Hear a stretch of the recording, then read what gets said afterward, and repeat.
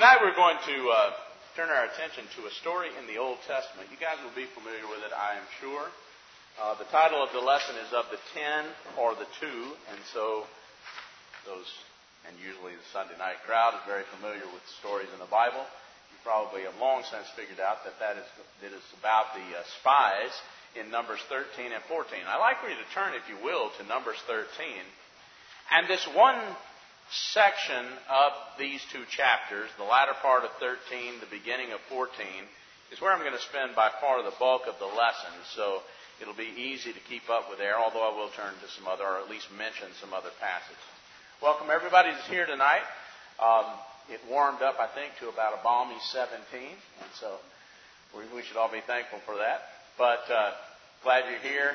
And tonight, as we look at this story, I want us to really consider it in light of our theme, and I'm going to try not to beat the theme to death,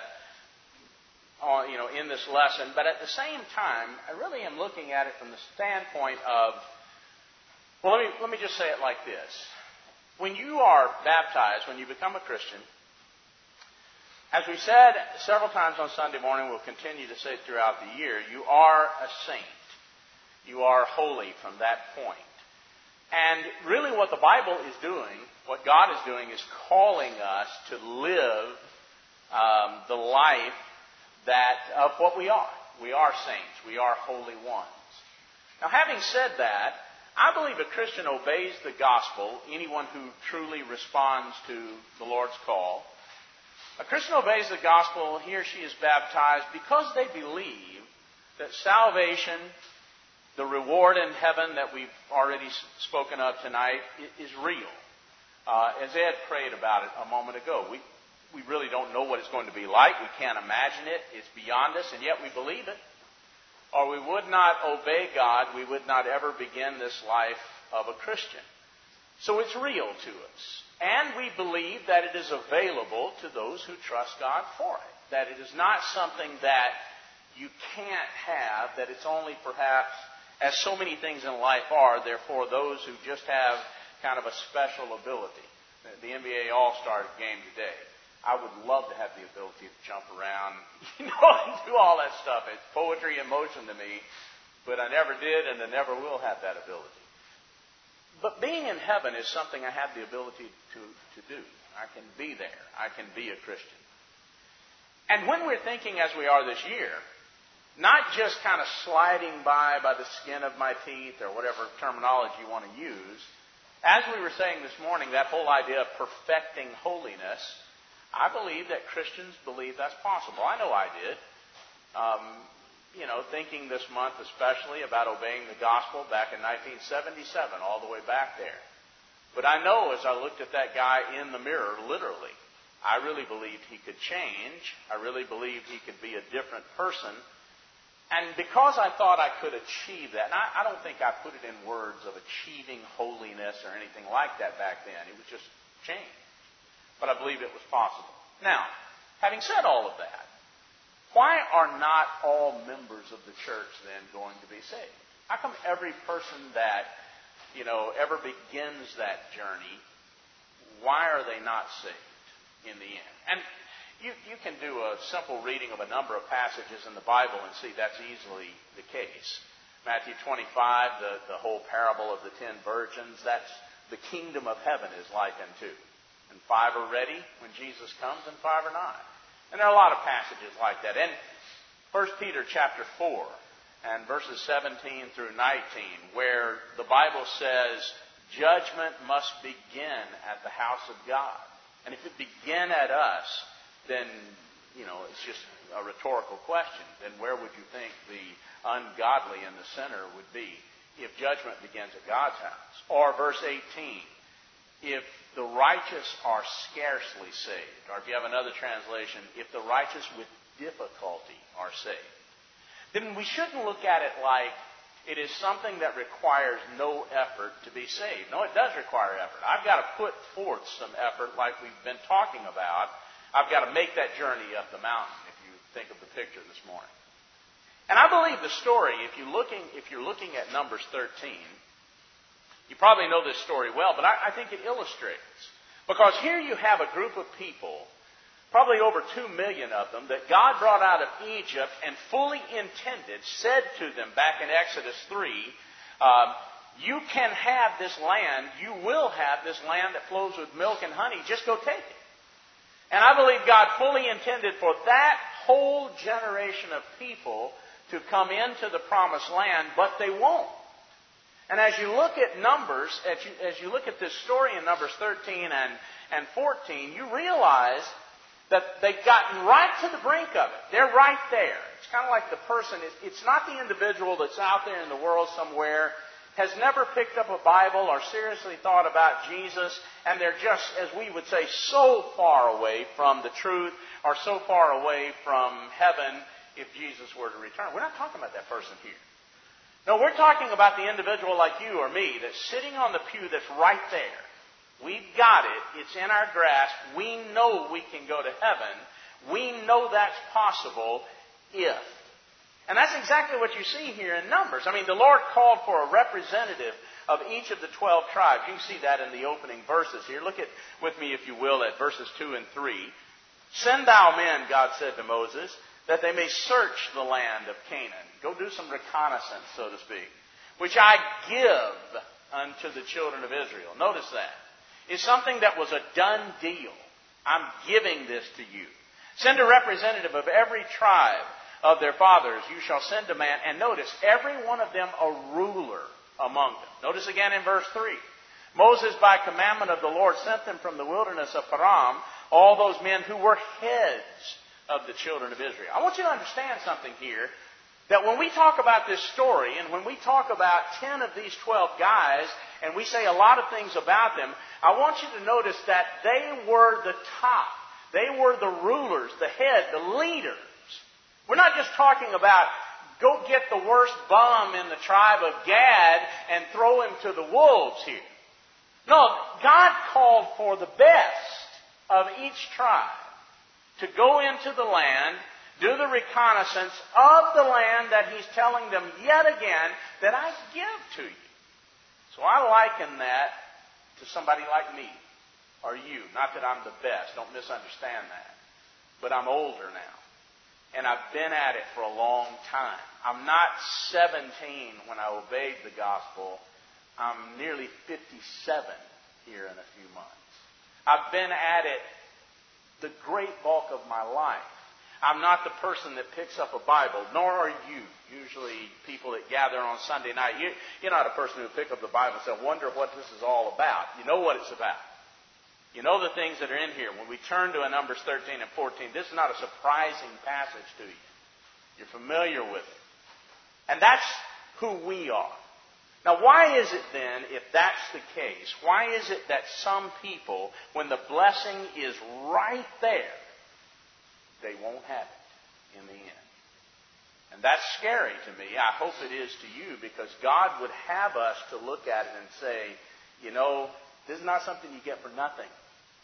This is something that you have to be of the right mindset. You have to be of the right diligence, like the passage that was read for us a moment ago from 2 Peter 1. These things have to be in you and abound.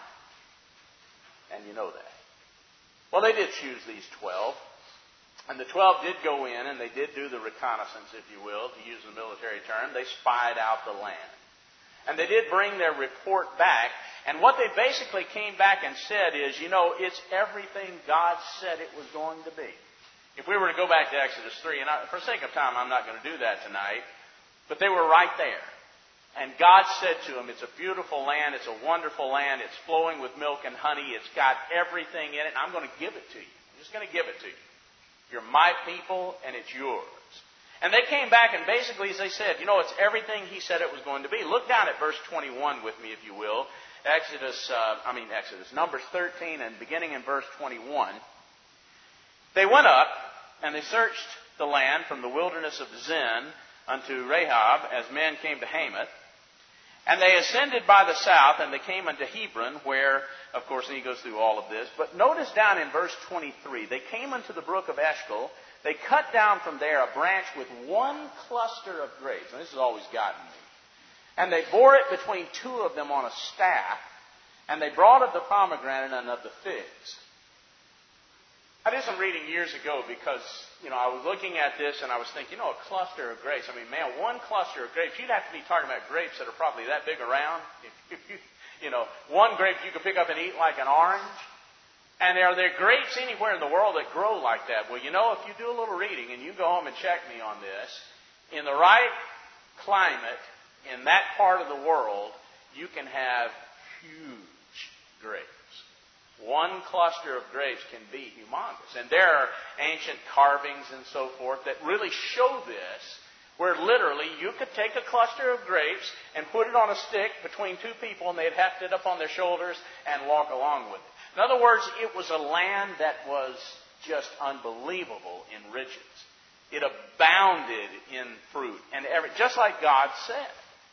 And so they brought it back. And of course, they come back with the report, and if you'll notice as it goes on to say here, they begin with me in verse 26. They went and came to Moses and to Aaron and to all the congregation of the children of Israel to the wilderness of Paran to Kadesh, and they brought back word unto them and to all the congregation, and they showed them the fruit of the land, and they told them. They tell Moses, we came into the land where you sent us, and surely it flows with milk and honey. In other words, it's everything God said it was. Now, unfortunately, as you continue to read here, even though it is everything God said it was, go down to chapter 14 for a moment and read with me in verses 7 and 8. They spoke unto all the company of the children of Israel, and they said, the land that we passed through to search it is an exceeding good land. It's just better than anything that any of us have ever imagined. Because go southward, even into Egypt, even along the Nile River, and you are not going to see the riches of Israel. It is just the most beautiful part of the world in that part of the world. Now notice verse 8. If the Lord delight in us, He will bring us into this land and give it to us. It is a land that flows with milk and honey. Now, go back with me to chapter 13, and they're reporting this to Moses, and you'll notice they're saying it's a land, verse 27 again, a land that flows with milk and honey. Here's the proof, here's the fruit of it. Now notice the first word of verse 28, nevertheless. Okay, so what's the problem? God sent you into this land. He chose the best of each tribe, the strongest, the heads, the rulers, the leaders. God sent them into the land to spy out, to do the reconnaissance, come back and tell the people what you see. It is everything God said it would be. Nevertheless. Why are we like that? Why is it that we read something in the Bible, and I know that you have seen this, perhaps you or I have been guilty of this, where we see something in the Bible, we read something in the Bible, we hear someone read it, we hear someone preach it, and in our mind we're thinking, nevertheless. But, and notice as they go on here, as they report, but, nevertheless, verse 28, the people are strong that are dwelling in the land. The cities are walled and very great, and moreover, we saw the children of Anak there. Yeah, they're strong, they're powerful. Kind of like Pharaoh and the Egyptians. They're strong, powerful people. The Amalekites dwell in the land of the south, and there's the Hittites and the Jebusites and the Amorites. They're in the mountains, and the Canaanites are dwelling by the sea, by the coast of Jordan. And Caleb is like, whoa, wait a minute, guys, hold on a minute. Caleb stilled the people. And you can just hear this interjection here. The report is being given and they're getting carried away talking about the enemies that are there. And Caleb is like, wait, guys, wait. And so Caleb stilled the people before Moses and said, let's go up at once. It's everything God said it was. Let's go up at once. Let's take it. Let's possess it. God has already given it to us. We are well able to overcome it. Notice that phrase. Yeah, there's all these enemies. Yeah, there are the people of Anak, the giants and so forth there. We are well able to take it. But notice verse 31. But the man that went up with him said, we are not able to go up against the people. They are stronger than we. How is that? That sounds exactly like what they said when their backs were against the Red Sea and Pharaoh's chariots were charging down. Sounds exactly like that. You guys, a few months ago, you saw the Red Sea open up at God's command and swallow a whole army at God's command. How in the world can you say an enemy of God is strong? But they did. And verse 32 says, and they brought up an evil report of the land. Now notice how it starts out. It's a good land. It's great. Here's the fruit. We brought back this fruit to show you. It's wonderful. It's a land flowing with milk and honey. By verse 32, they have talked themselves into saying, it's no good. We don't want it. We can't have it. No way we can take it. And so they go on here and they say, the land through which we have gone to search it is a land that eats up the inhabitants. That's an incredible statement to me. But it eats up the inhabitants thereof, and all the people that we saw in it are men of great stature. And we saw the giants, the sons of Anak, which come of the giants, and we were in our own sight as grasshoppers, so we were in their sight. And so as they look at the land, it starts out with the land is wonderful, it's beautiful, and God has said we can have it, but we can't. Because there's no way we can win this battle. Now, we're looking at this and it's an old story and I understand all of that. But I want us to think about us. Here am I. I'm baptized. I obey the gospel because I believe it. I believe that this crazy kid, that used to do this and that and so forth can be a Christian. And I start preaching because I really believe this stuff. And then I start facing life. I know the blessing is there. Just like Ed said a few moments ago, I know it's there. I believe it. I believe in heaven. And I believe that heaven is available at the end of my life. But now I'm not looking at heaven. I'm not looking at the pleasant land, the promised land, the land of milk and honey. I'm looking at life and all the giants in my life. And I can't beat this and I can't beat that. And this is too strong for me. And I can't overcome this and I can't overcome that. And that's what happened to them. So the blessing was right there. What holds us back? And I want us to continue to explore that. And this won't be a deep psychological probe of their minds or anything like that. Just some things I think we can see. And I hope we think of ourselves as we're reading through this. Because we're held back. In a very similar fashion. I believe we are held back, if not totally so that we quit. If not, some people are held back, they never obey the gospel. They're kind of like I was sitting in front of Dale the year before I obeyed the gospel. I can't do it. I believe, yes, I believe in God, and I believe this is the truth, but I can't do it. It's just too much. I've already done too much. There are too many ways of life, habits, thought processes, etc., etc.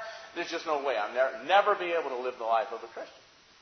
And of course, Dale keeps coming back with, God will help you. God will be with you.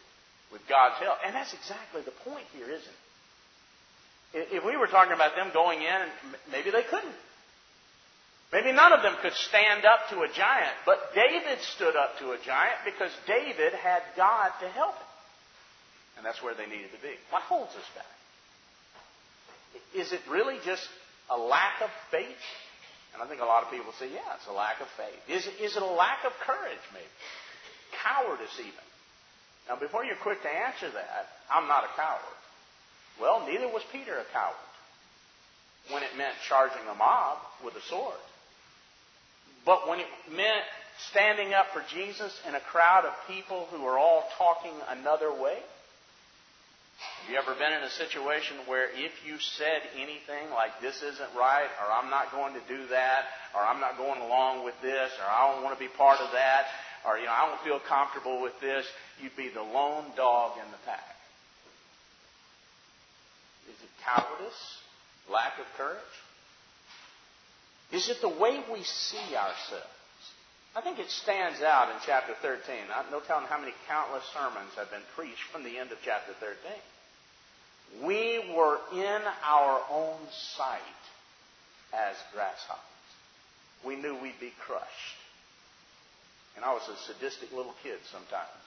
It was fun to kill a grasshopper. I'm just telling you, being honest with you.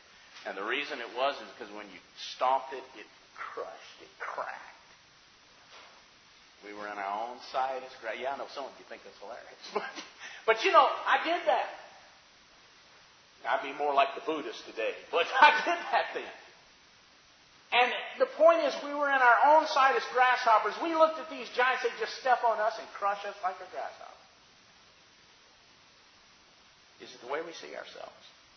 I cannot see myself rising above the crowd. I cannot see me going against what everybody else thinks. I cannot see me standing for what's right.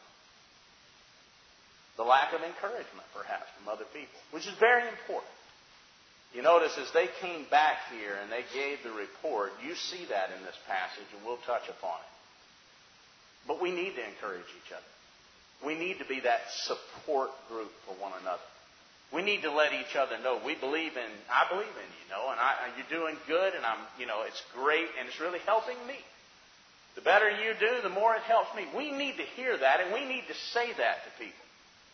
We need encouragement from each other. God talks about it. And think about the word, I won't really explore it tonight, but think about the word encouragement and notice courage in it. We need to encourage other people. Because I don't always have the courage to do what I need to do. But sometimes I have the courage because somebody else believes in me and believes that's what I will do. And I live up to it. And that's the point.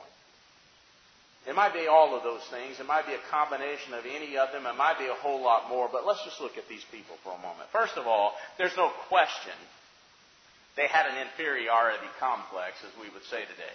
Really what they had was what psychologists call self-depreciation. Some people appreciate themselves too much. Like I'm just the best there ever was, and let me tell you about it. But many people are self-depreciating. And I believe maybe it begins with humility in some people.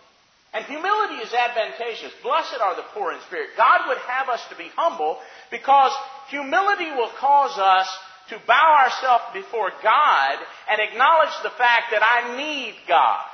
Like 1 Peter chapter 5 and beginning at the end of verse 5, where he says, God resists the proud, but he gives grace or favor to the humble. And then he says, humble yourselves, verse 6, under the mighty hand of God, that he may exalt you in due time.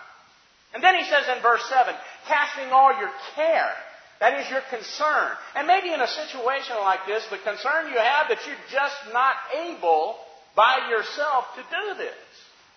Cast it on God. That's a good thing. But when it goes beyond that, and the person begins to feel, regardless of what God says, I can't. Think about it. How many times in the Bible, Old Testament and New Testament, does God remind us, I am with you? Hebrews chapter 13, I will never leave you or forsake you. Ever. I'm with you. I'm going to be with you. And yet here am I, and I'm looking at a situation and I'm saying, I just can't. Well, that's gone beyond humility. That's gone to a level of self-depreciation that says, I can't because even though God says He will be with me, maybe He'll be with that guy over there or with her, but He won't be with me. And that's just not right. That's impugning God, as a matter of fact. The attitude needs to be, no, I can, and I can do all things through Christ who strengthens me. Philippians 4, verse 13. And there certainly is fear here. We look at them and we see what they say. We saw it in verse 28. They were afraid. The cities are walled and the men are very great. The soldiers are mighty. Verse 33, they're like giants and we're like grasshoppers. We see that. We see the fear. Look at chapter 14 and verse 3, and you can see the fear taking over here. Why has the Lord brought us into this land? To fall by the sword? Just to die? Why did we have to go through everything we went through just to come out here and die? And so our wives and our children will be as prey to these people. Wasn't it better for us just to return to Egypt? We've been saying that, haven't we? We know the story, and they've been saying it again and again. We're thirsty. It'd been better if we stayed in Egypt. We're hungry. It should be, it would have been better if we were just slaves in Egypt. They've been saying it again and again and again. And And what's happening here is their fear is taking over.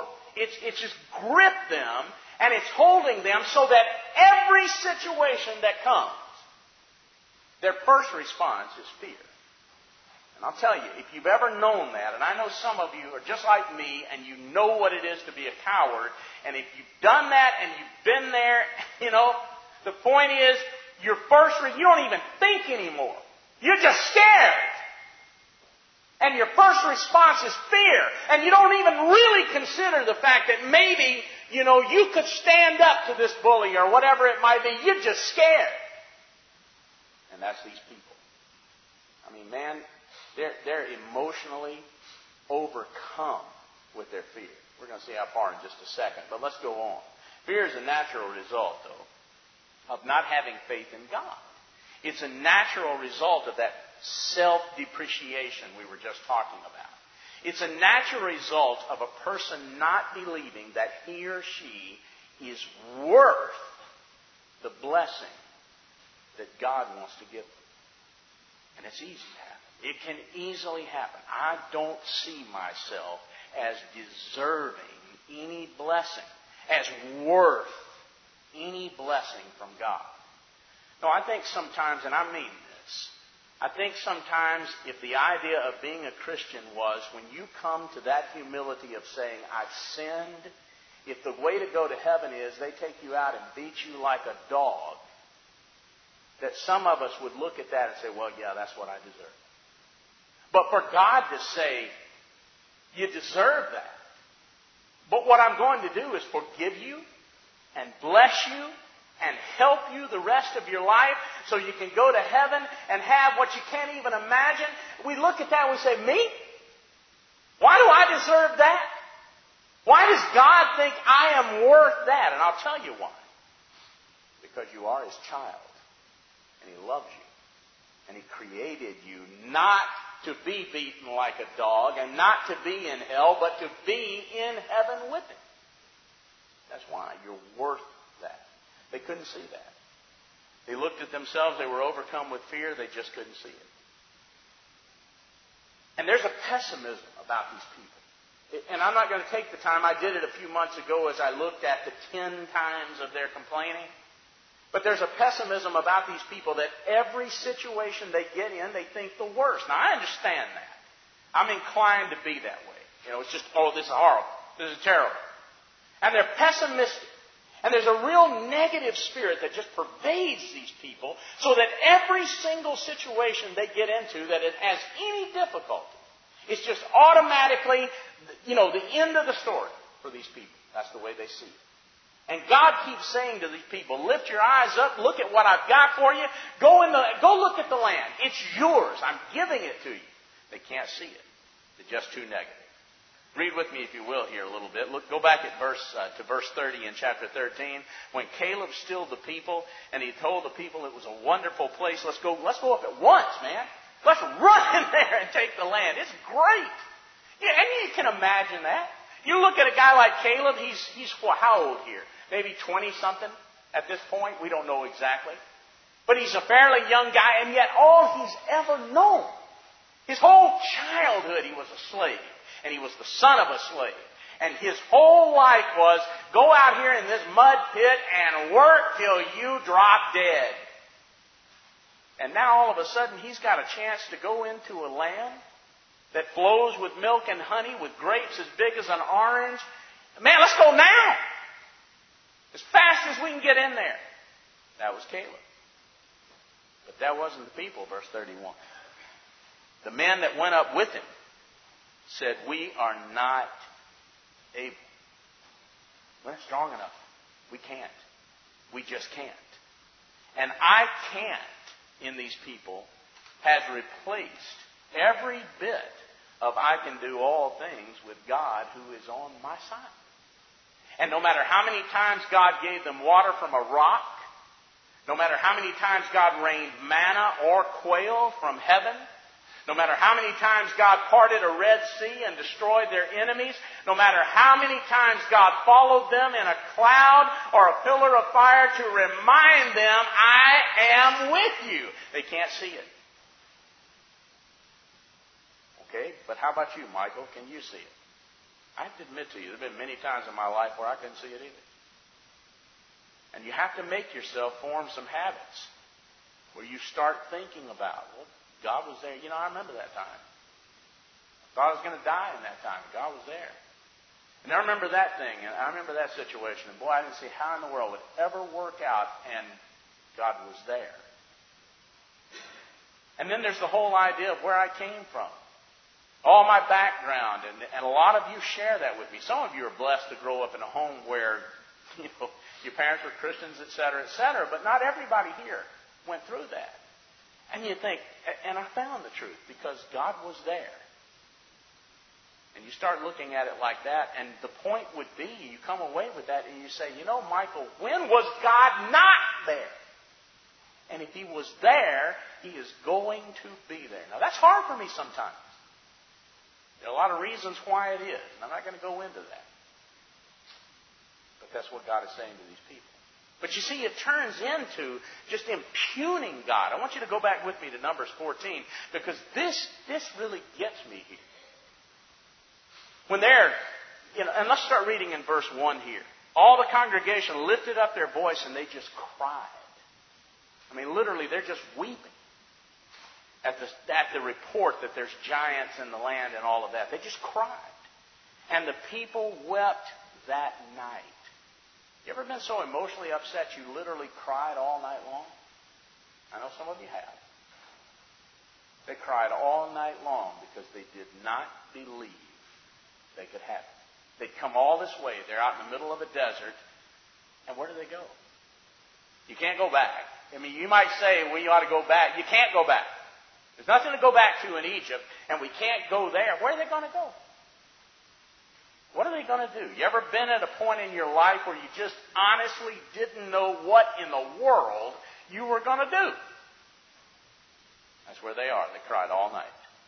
And all the children of Israel, it says, just murmured against Moses and Aaron and the whole congregation, and unto them, would God that we had died in the land of Egypt. I don't know if you've ever felt that way. That's a horrible feeling. When you look back on a situation in life, a train hits your car and you're 3 years old, like happened to me. I came away with an injury that gives me headaches, and a lot of you people know that. I can't tell you the number of times I wish I'd died in that car wreck. Because you reach that point, and they're at that point. Would God we had died in this wilderness. When we thought we were going to die of thirst or thought we were going to die of food, maybe that would have been better than dying when a giant steps on you like a grasshopper. And then they charge God.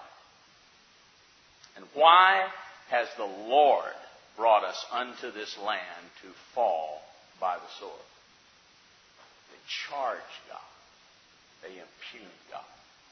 You think about this, and maybe you're inclined to say, man, these people, have I ever been like that? Have I ever looked at a situation in my life and said, what is God doing to me? Why has God brought me into this situation and done this to me? The same thing they're doing here. They're impugning God. They're charging God. They're not saying, I know all things are going to work together for good. God is going to take care of us. God's going to help us. They're not saying that. No, they're saying God, in some sadistic, twisted way, brought us out of slavery, out here to die. He should have just left us alone. The emotionalism is unbelievable in the story. Their unbelief. Go with me to the book of Hebrews for a moment, and the writer describes the lack of belief, the lack of faith. And I was looking at this last night again. I'll tell how many times I've looked at it. But I was looking at this last night again, and I was just really thinking about these people as I read it. And when you look at this, and start with me, I'm going to kind of take it out of order here, but start with me down in verse 17. When the writer says, but with whom was he, speaking of God, grieved for 40 years? Was it not with them that had sinned, whose carcasses fell in the wilderness? And to whom did he swear that they should not enter into his rest, but to them that believed not? So we see that they could not enter in because of unbelief. But go back with me earlier in the story, and this is the part that really gets me. Look at verse 7. As the Holy Spirit says, today, if you will hear His voice, don't harden your hearts, as in the provocation, in the day of temptation or testing in the wilderness, when your fathers tempted me, tested me, and they proved me, and they saw my works for 40 years. Don't be like that. Don't be the kind of person whose first inclination is to say, God doesn't love me. God will save you, but He won't save me. My sins are too great. No matter what it is you've got to say, you're inclined to say, be careful before you start charging God. When you're saying, God doesn't love me, God won't forgive me, God doesn't care about me, God won't help me, God won't be with me, you're doing the same thing these people did. And they provoked Him. And as he goes on to say, I was grieved with that generation. And I said, they always err, notice this, in their heart. They fall away, literally, is the language, in their minds. Have you done that? Have I done that? Am I defeated already in my mind, regardless of what I do from this point on? That's what they did. So I swore in my wrath, they will not enter into my rest. Take heed, brethren, verse 12, lest there be in any of you an evil heart of unbelief in departing from the living God. And that's what happens, isn't it? I convince myself I can't. I tell myself there's no way I can be a Christian. That is not going to be for me. It can't happen, no matter how bad I want it. I can't live a life and go to heaven. And I've convinced me up here it's not going to happen. And then in turn, I fall away from God. I depart from God. And you'll notice the way the language says it. In departing from the living God. You know what that's saying? He never left you. Even when you were going through all the doubt and all the I'm not good enough and I can't, He never left you. You left Him. And as he goes on to say here, but exhort one another. Here's the encouragement part I said we would come to. Encourage one another daily while it's called today, lest any of you be hardened through the deceitfulness of sin. And that's the point, isn't it? I'm deceived. And sin can be, you got drunk and fornicated all night, and that's what we typically think of. Sin can also be, I just don't believe God loves me. I don't believe God will save me. I don't believe God will really help me defeat this big giant of a whatever it is in my life. That's sin too. And they were deceived about it. We're partakers of Christ, the writer says, if we hold the beginning of our confidence steadfast unto the end. And I'm going to stop right there. Because as I was looking at this last night, I said to myself, that's it. When I went down to the front of the building and I got into a baptismal font, much like this one right here, and Dale dunked me under the water, and I got up saying, I'm going to be a Christian, I'm going to live the life of a Christian the rest of my life. I said it that morning to my mother before I ever left. She came in and said, oh, you're awake? And I said, yeah, I'm going to church this morning. I'm going to be a Christian. And she was like, what? Yeah, I'm going to be a Christian.